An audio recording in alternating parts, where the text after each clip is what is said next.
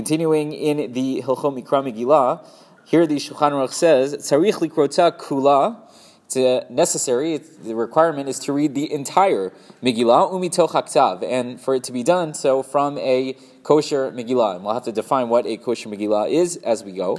V'im kara al peh lo yatsa.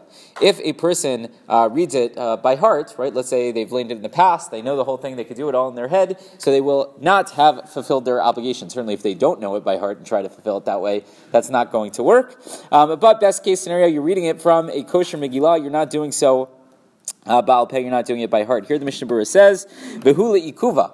He says, and this is 100% a requirement, meaning, V'da rova poskim shafilu im chisar mimena rak teva achat lo yatsa, that even if you were to miss one word of the Megillah, meaning, let's say you had to run out for a second to open the door for someone, and then you missed, one word from the Mikra Megillah, so that would be enough that we would say you would have to hear the entire Megillah again. That's how important it is. You need to make sure that you hear every single word, which, by the way, makes the Chiddush from last night even more exciting, right? Last night we had said that you could even have 15 people reading at the same time and you would fulfill your obligation, even though typically we say, Trei kali lo mishtamai, even though in general we would say that it's too difficult for us to discern if there are too many voices, too many sounds going on. I wouldn't necessarily be able to say, yeah, I heard the entire Megillah, because not everyone's perfectly aligned. They're not in lockstep for the entire thing, and still we said you'd be Yotzei, right?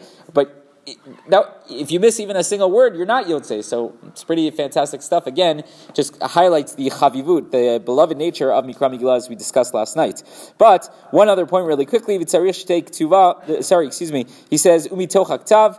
The Mishnah Berurah comments are in regards to the fact that it's supposed to be from Megillah that was written 100% kosher. Dafilu korei kol.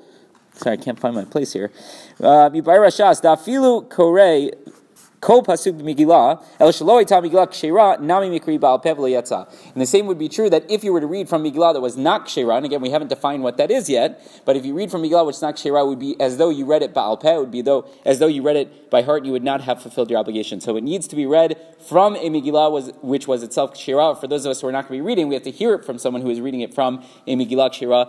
That means every single letter, every single word in the entire Megillah. If not, then we would have to hear it again. Rabbi Yochanan ben Akash